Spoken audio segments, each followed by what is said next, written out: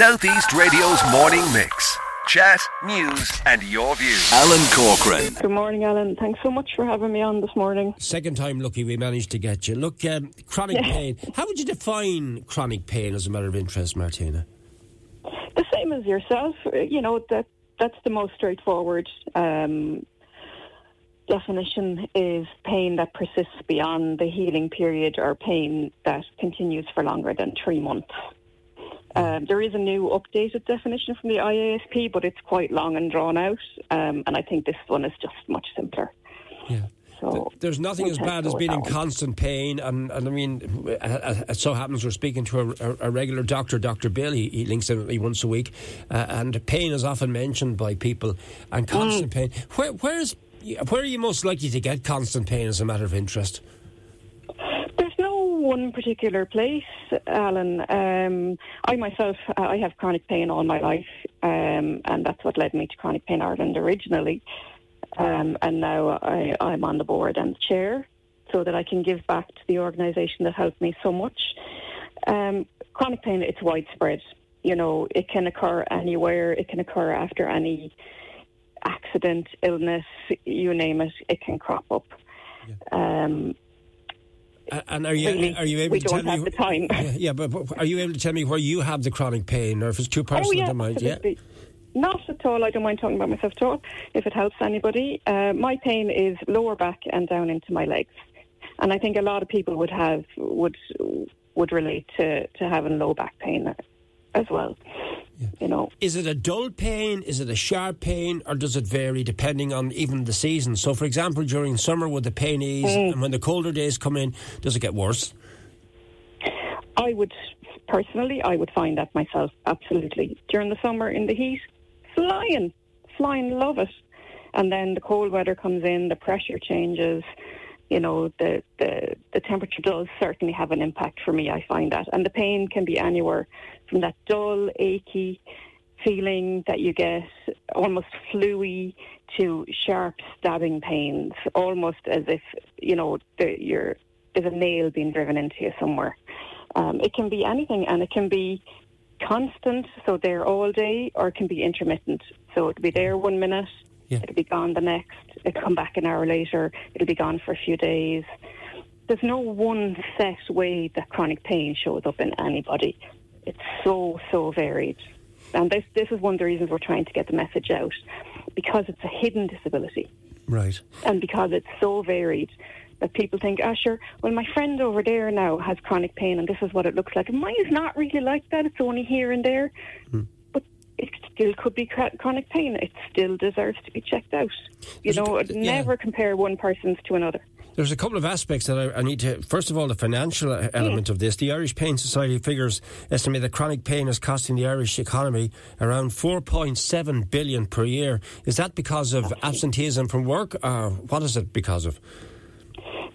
That includes all of it. It's the absenteeism from work, it's the loss of production, it's the social welfare costs for people that claim the illness benefit. It's also the costs that the hospitals bear, the GPs bear.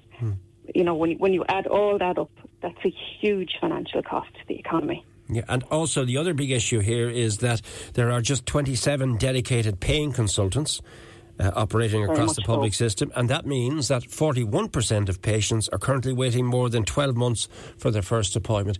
When you're living with the pain, Martina, do you have painkillers, or how do you cope with it? Are you in pain as we speak this morning? I'm in a little bit of pain. That's my view, because I have a pain management program. I've been on this journey now for 14 years since I was diagnosed. But like I said, I've had pain all my life. So I have a structured program now that my pain specialist has worked with, and that involves different medications, including painkillers, as well as surgical interventions every few months that would dull the pain as well. When you say surgical interventions, so you have lower back pain, does that mean you're actually put under anaesthetic, or what happens?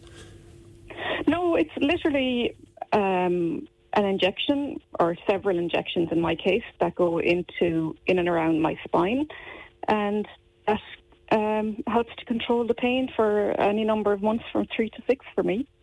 I'm quite lucky in that regard. And there's such an array of treatments available to people now that it wouldn't have been there many, many years ago. So I would definitely say to people, look into it. Speak to your GPs, you know. You're not a medical person, but look, like I have a comment in from a Killarnick listener says, look, Alan, I'm listening to Martina, I'm in constant pain. Could you ask Martina what painkillers she takes, as my painkillers are giving me no relief? It's not as simple as that, is it? You can't give out the name of painkillers. But absolutely not. That would be very irresponsible. Of course, but I mean, the listener in Killarnick could well benefit from linking in with your organisation, couldn't they?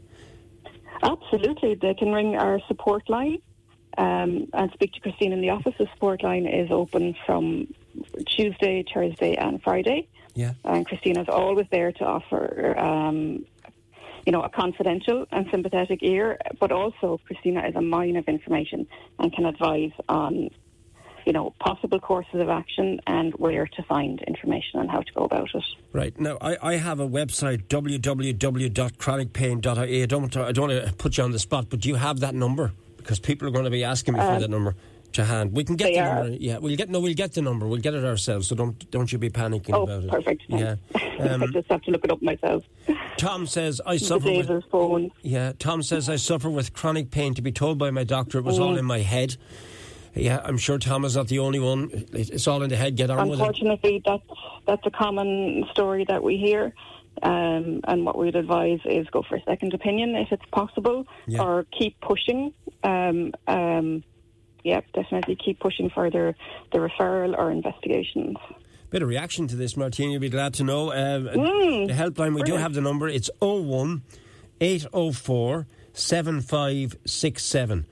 018047567. I'll call that out a few more times throughout the course of the programme. Tell me about the sunflower. Brilliant. And what's the sunflower got to do with this initiative? We're delighted to be launching our Hidden Disability Sunflower Initiative. What is this? So the sunflower lanyard is a lanyard that indicates to people around you that you have a hidden disability.